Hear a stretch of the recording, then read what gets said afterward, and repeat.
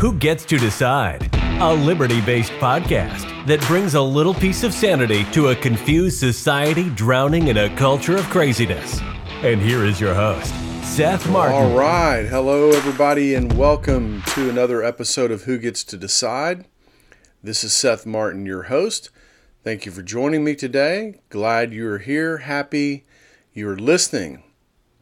Well, the Queen of England, the great 70-year reign of the former Queen of England ceased last week. And, I didn't realize it, but this was the longest reigning period for any monarch. And of course, that's a pretty substantial piece of history.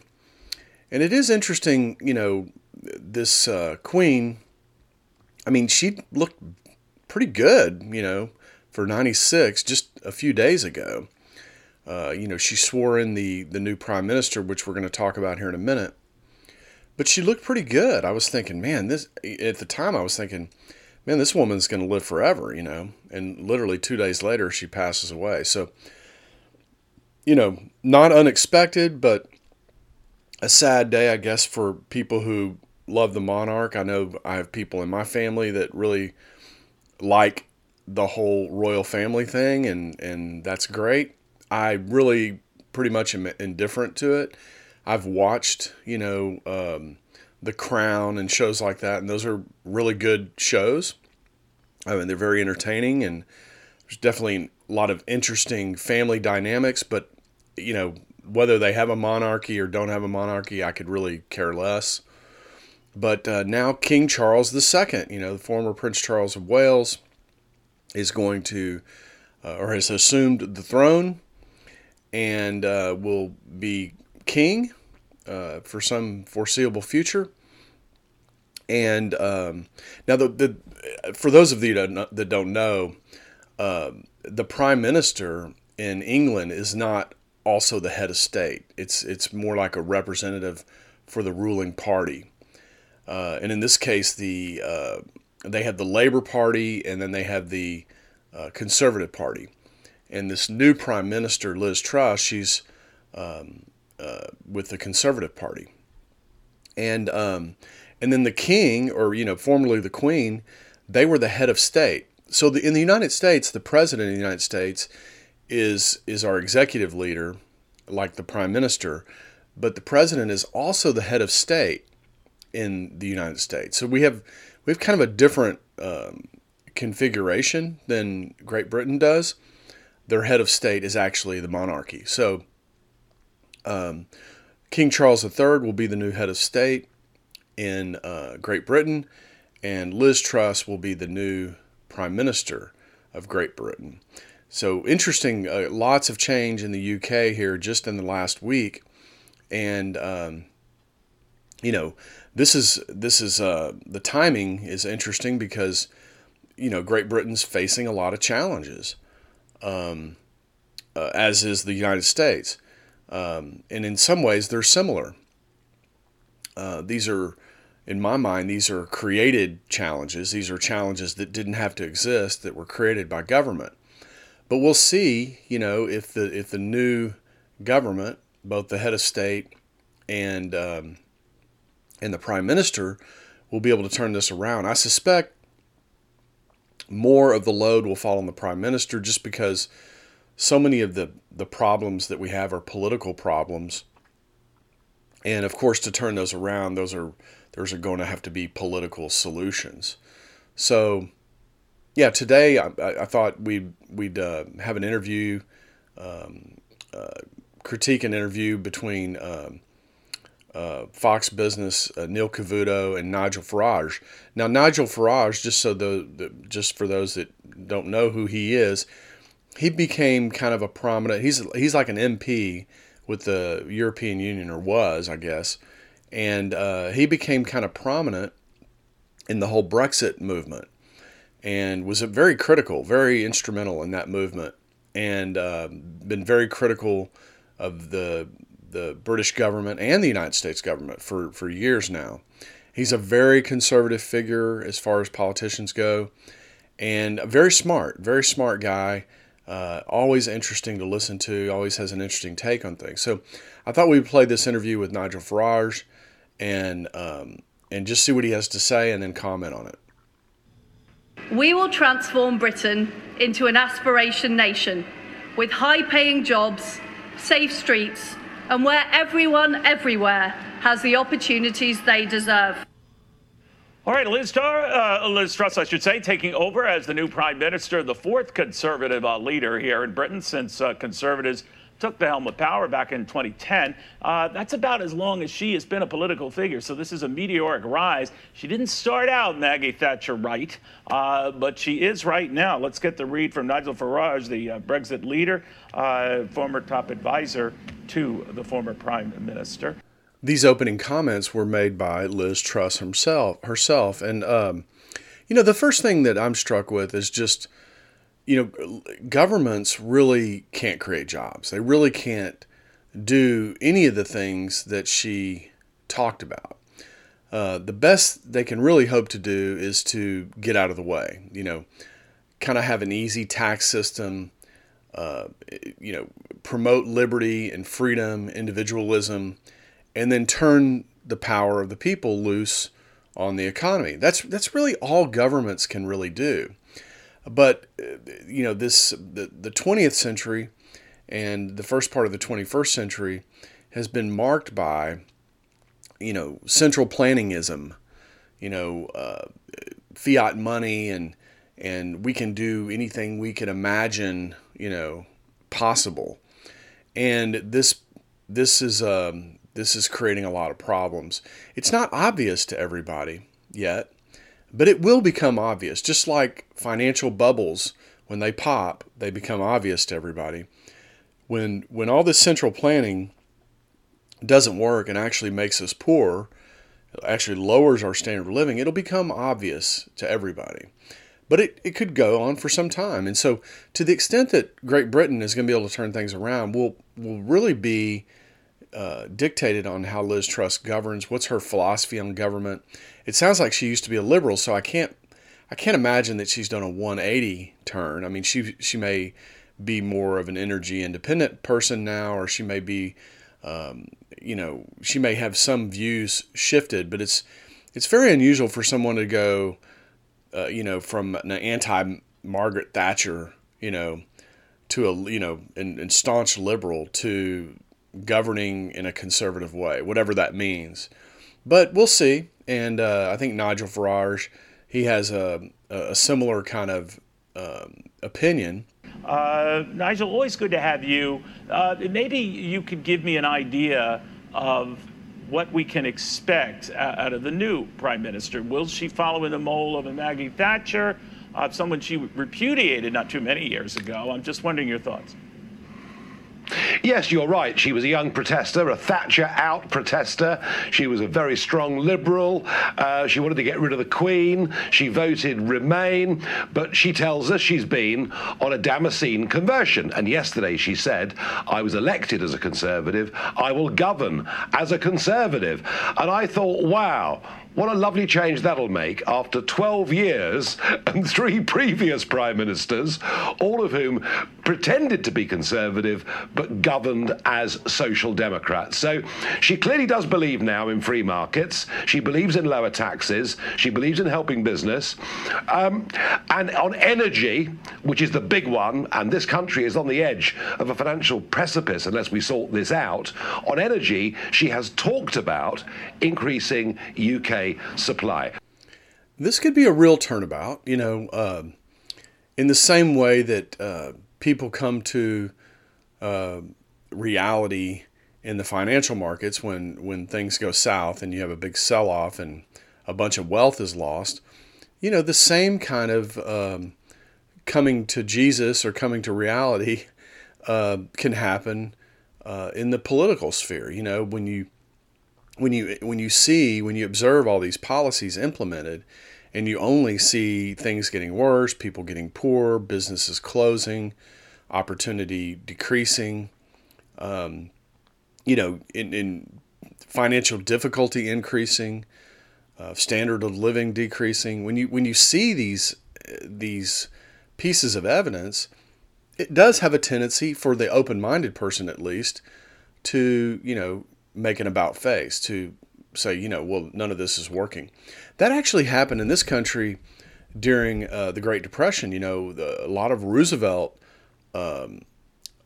interconnected people changed their minds about a lot of things that Roosevelt was doing because it was just not working.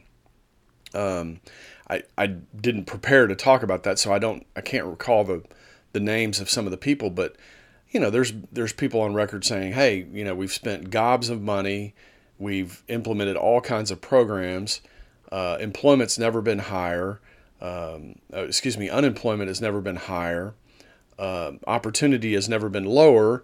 Maybe what we're doing is not working. I mean, there were people in the Roosevelt administration saying that. And so, yeah, I mean, if you look at your policies and none of them are, achieving the stated, intended outcome, then a reasonable person, would have to step back and say, well, that's just not working. Now, none of that ever worked in the Soviet Union. They just kept talking about, the next 5 years. Yeah, we've gone through a tough time, but in the next 5 years, it's going to be great. And of course, those 5 years would come and go, and it would be a disaster. But people that are ideologically, I guess is the right word, really connected to their beliefs, have a hard time giving them up. And I would even say that about myself. The thing about my particular beliefs is I think they're connected to principle. And I don't, they're very simple. They're very simple principles. Don't hurt people and don't take their stuff. And I think that basically promotes human flourishing. But when you tell somebody they must do something, the next logical question is, okay, well, what if they don't do it? What are you going to do? And we talked about this last week some with this make me culture that Ray Dalio was bringing up, and that's what happens when you tell people they must do something, you're trying to coerce people to do something and they don't want to do it. Then the question becomes, okay, what are you going to do to make them do it? And of course, the government has a monopoly on the use of violence.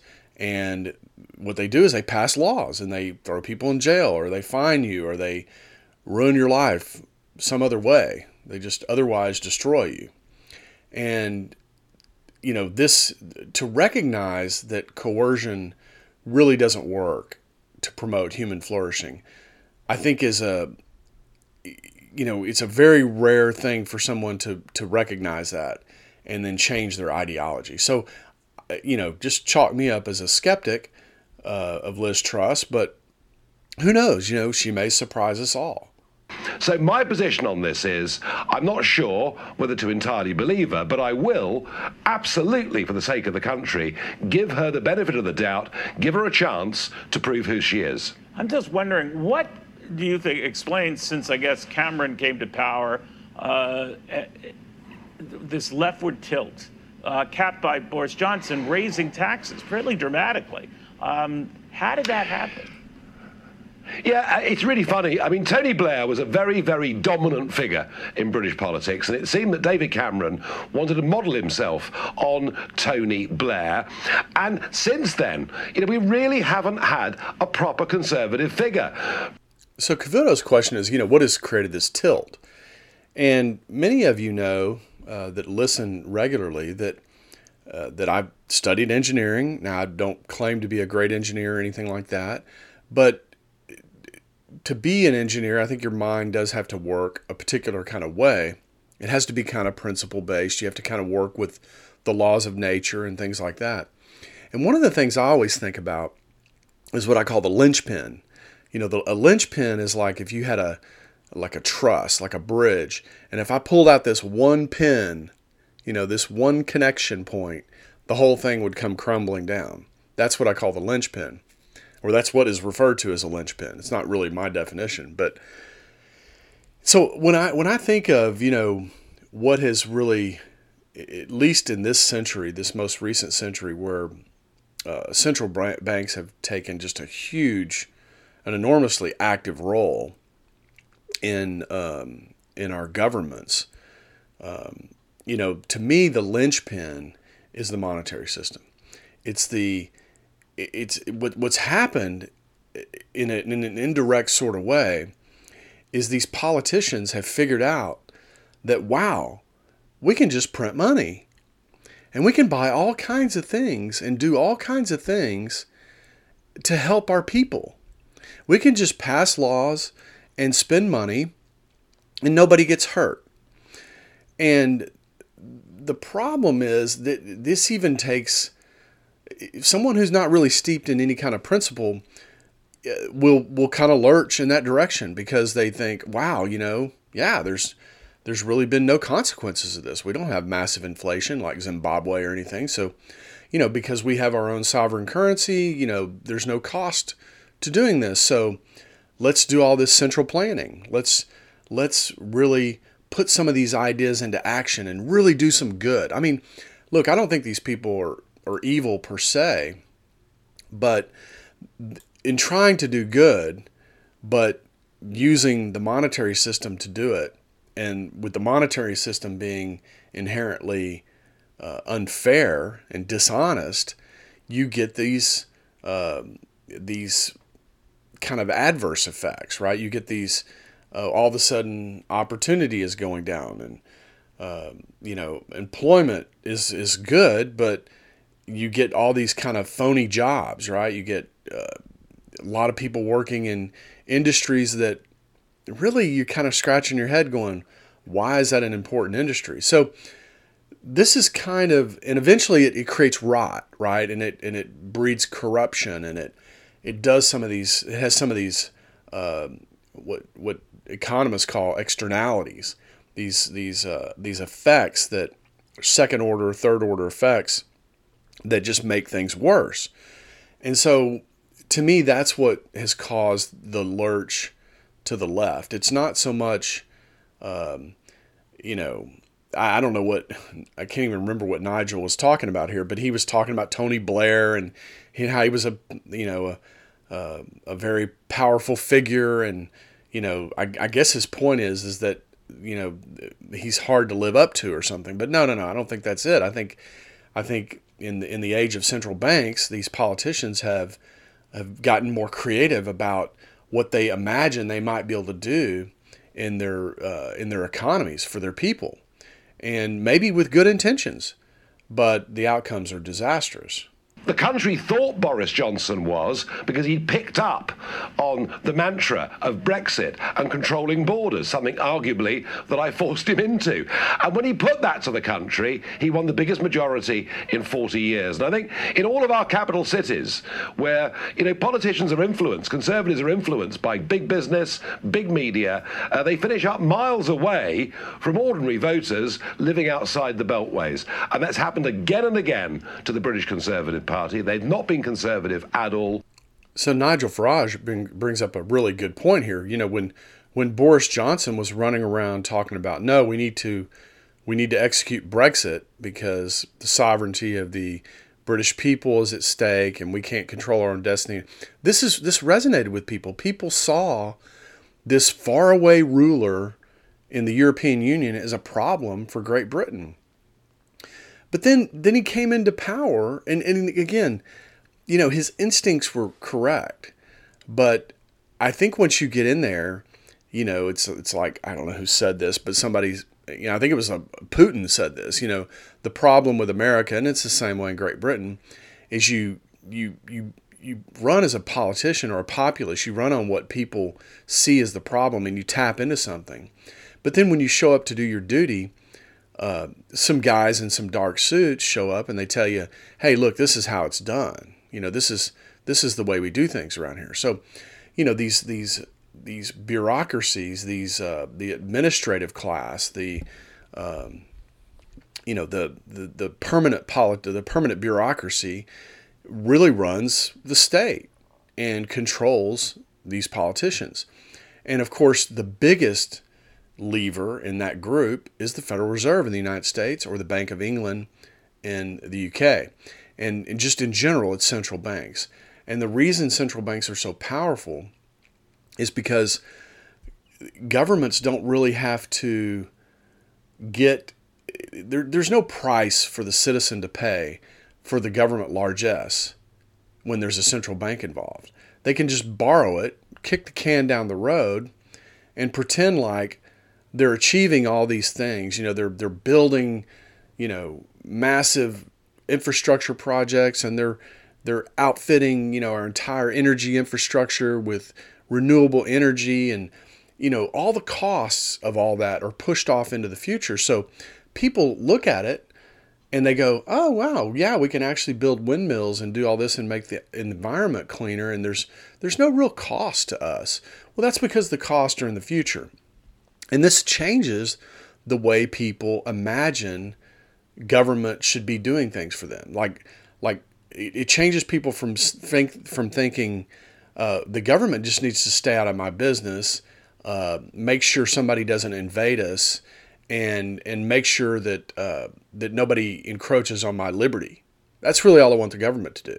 And there's a transition from that to, oh, wow, the government needs to build out all this infrastructure. They need to, transform our energy society because of global warming and all these boogeymen that the progressive people run around and create. And all of a sudden you have this shift in mindset where people think all this stuff is really possible and there's no real cost associated with it. The problem is the costs are all in the future. And those costs are about to start coming due, and it's going to be obvious then that this was all a huge mistake.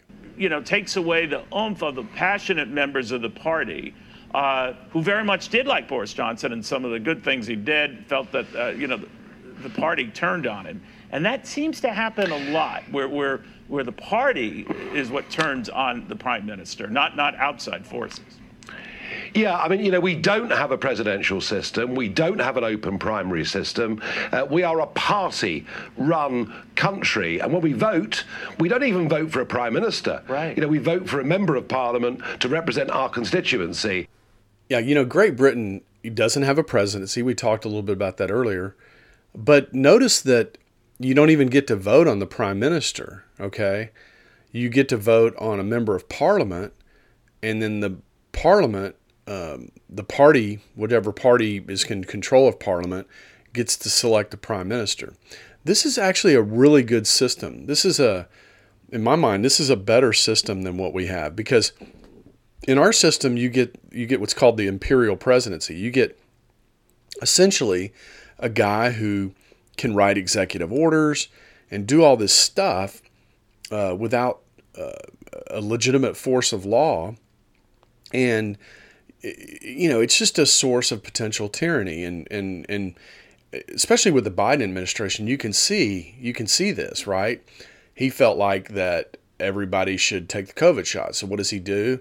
He just, by executive law, tells OSHA, okay, go promulgate some policies to carry out COVID shots, mandatory COVID shots, with companies that have 100 employees or more. And then so OSHA goes and does that. Well, that's not, there's no pushback. There's no, how is that what the people want? That's what Joe Biden wants. And so this is a real problem in our government. But in the UK government, you don't really have democracy, which is better. You don't have mob rule. Democracy is essentially mob rule. I used to try to, back when George Bush was president, and it became kind of unpopular toward the end, I used to ask people, I'd say, well, if 50% of the population plus one decided that, went to the polls and voted to put a bullet in George Bush's head, do you think that we should do that? And I was trying to shock people, right? I wanted them to think, well, most people would say, well, no, we can't do that. And I said, well, that's democracy.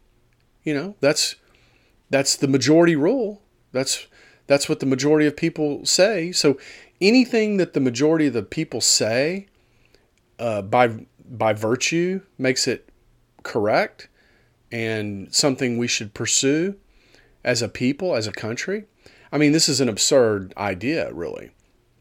But this is what we've become. And, of course, the 17th Amendment, back when it was passed, was a big part of this, right? The 17th Amendment is the amendment to the Constitution that basically made senators, they were previously chosen by state legislatures so that the states would have a representative in the federal government.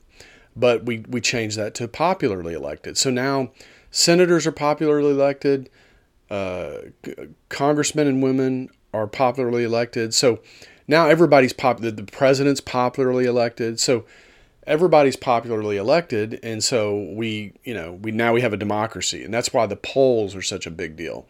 The polls say that the majority of Americans believe this or believe that. And of course, it matters how you ask the question, but the point is we're more of a democracy now. Now, some people will point to the Electoral College and say that doesn't make us a democracy. That stands in the way of being a democracy. Yeah, for the presidential election, but the vast majority of representation comes through Congress. And in my mind, one of the biggest problems with our government is the states don't have a representative. The states don't have somebody in Congress advocating for the state as a whole. And that's a huge problem in America.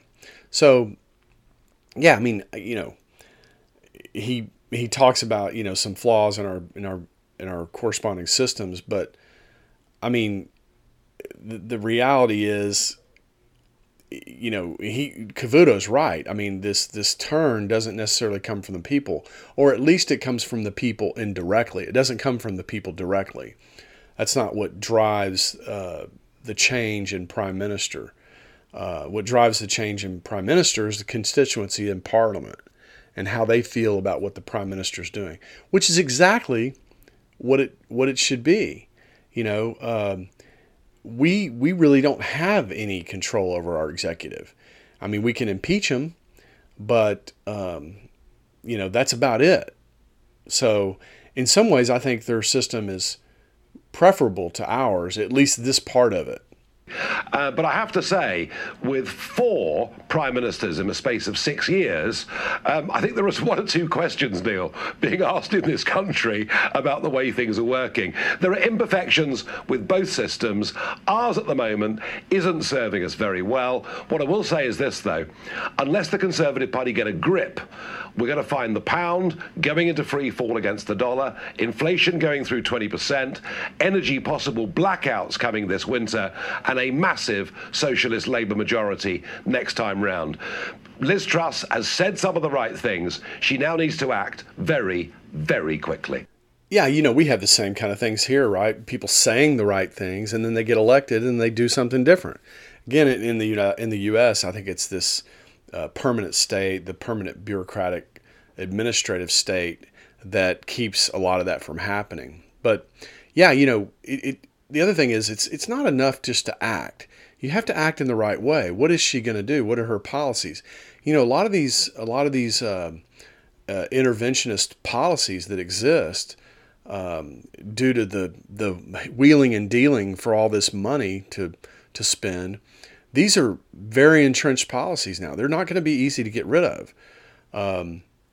Now, I think he's wrong about the pound. I think the pound is probably about as weak as it's going to get against the dollar. We're going to see the pound really shoot up here, I think, in the short run. But the inflation could also go up. In other words, we could have a stagflation environment, not just in the U.S., but worldwide. And so I think until these governments really structurally attack the problems, the underlying problems, which are these entitlement programs. In the UK, they have a national health care system. The reality is people need to be responsible for their own expenses. Now, by the same token, they need a good market to access. And of course, anywhere you have some sort of government program, whether it be for health care or food stamps or whatever, that that's not that's an intervention into the market and creates all kinds of distortion. So, yes, we need to get rid of some of these things, but we also need good, healthy markets. And a lot of these governments have been working to undermine those things. So it just depends on what she does. I mean, I don't know what she could do, let's say in the next year or two, that would make a huge difference in the UK. I'm not super familiar with what's going on in the UK. Now, what they could do to start off is, like he says, change the energy policy, get rid of all this green bullshit, and get back in the North Sea, start producing oil and gas. I mean, UK has the potential to save Europe here. I mean, Europe is going to be in a bad way come winter when there's no gas flowing from Gazprom in Russia. So, one of the things she could do immediately that would have an immediate effect is get the energy system turned around, get the whole policy momentum working back in the direction of fossil fuels. And that would go a long way to help the UK and Europe. But to your point, the British pound continues to swoon. It's close to a 40-year low versus the dollar. So the euro isn't doing much better, I might point out. But what is going on there, and how can she even address that from the outside, if you think about it, outside the European Union? It's all down to one big 6-letter word: energy. Trump made America energy independent. And whilst Biden hasn't been particularly keen on hydrocarbon production, compare that to us, where we refuse to produce our own gas, coal, and nowhere near enough oil, and Germany, who are totally dependent on Russia, and now Mr. Putin has decided to turn off the taps. That is why the euro is so weak. That is why the pound is so weak. That is why we are subjected to gas prices that, unless government acts, literally would put millions of people into cold and poverty this winter. Things this side of the pond have gone wrong because we've gone for a net zero agenda. We've all decided to go green, to rely on wind turbines, which are great when the wind blows, but catastrophic when they don't. We're in big trouble on this side of the pond. It needs a really big rethink. Yeah, when I think of this green energy stuff, I think the American public is just so susceptible now to public relations campaigns, marketing campaigns. I mean, we're sold to, we've become accustomed to being sold to. And, the government, is no different. The government sells its ideas to the American public. The media is on board with, promoting it. Nobody's really thinking through any of this stuff. They're just, it sounds like a good idea. And yeah, I mean, in the face of, the globe is warming and the seas are going to rise and all that, well, we need to do something, right? That's what people say. Well, yeah, Seth, but we need to do something. No, that's not how you approach these quote unquote problems. You don't just say, well, we need to do something. Something's better than anything. That's not the way it works. You can actually kill a whole bunch of people if you turn the gas off in the winter. A bunch of people are going to die as a result of that. So, now if you just don't care, if your attitude is, well, we need to do something and it doesn't matter if a bunch of people die. Well, then what are we talking about here? What good is the government for anyway? I mean, the government is not supposed to take our lives. It's supposed to preserve our lives, preserve our liberty. So if it's pursuing a policy that is antithetical to human life, to human flourishing, then what's the point of having a government?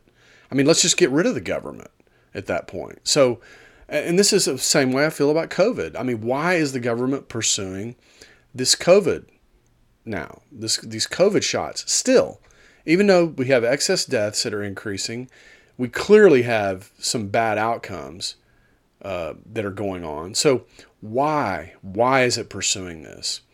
And, it can't just be the end result justifies the means. That is not, that's not a legitimate, that's not a legitimate precept for government. The ends can't justify the means. The means have to be a part of whatever the ends are. And in my mind, the end's always freedom. The ends are always liberty, property. These are things, human individualism. These are the things that have propelled Western civilization, not government propaganda, PR campaigns, marketing to people. We probably need to do a show. Need to do an episode on PR and the father of PR and some of the public relations things that have happened over the course of history. It's really interesting to look at the history of public relations and look at some of the things that were sold to the public, in the name of some better future, And the reality is that if there's going to be a better future, it's not going to be because government delivers it. It's going to be because people work together. There's going to be a division of labor. It takes an army of people working together, all for the benefit of themselves, to produce human flourishing. It just cannot come from central planning, central government, banks, and quote unquote investment, which is really just spending. So without beating that too much more, I hope you've enjoyed the show today. I hope you come back tomorrow, listen again, share the show with your friends. If you're so inclined, go online and write me a review on your podcatcher, and maybe that'll attract some more people to the program. In the meantime, I'll try to keep putting good content together for you to listen to.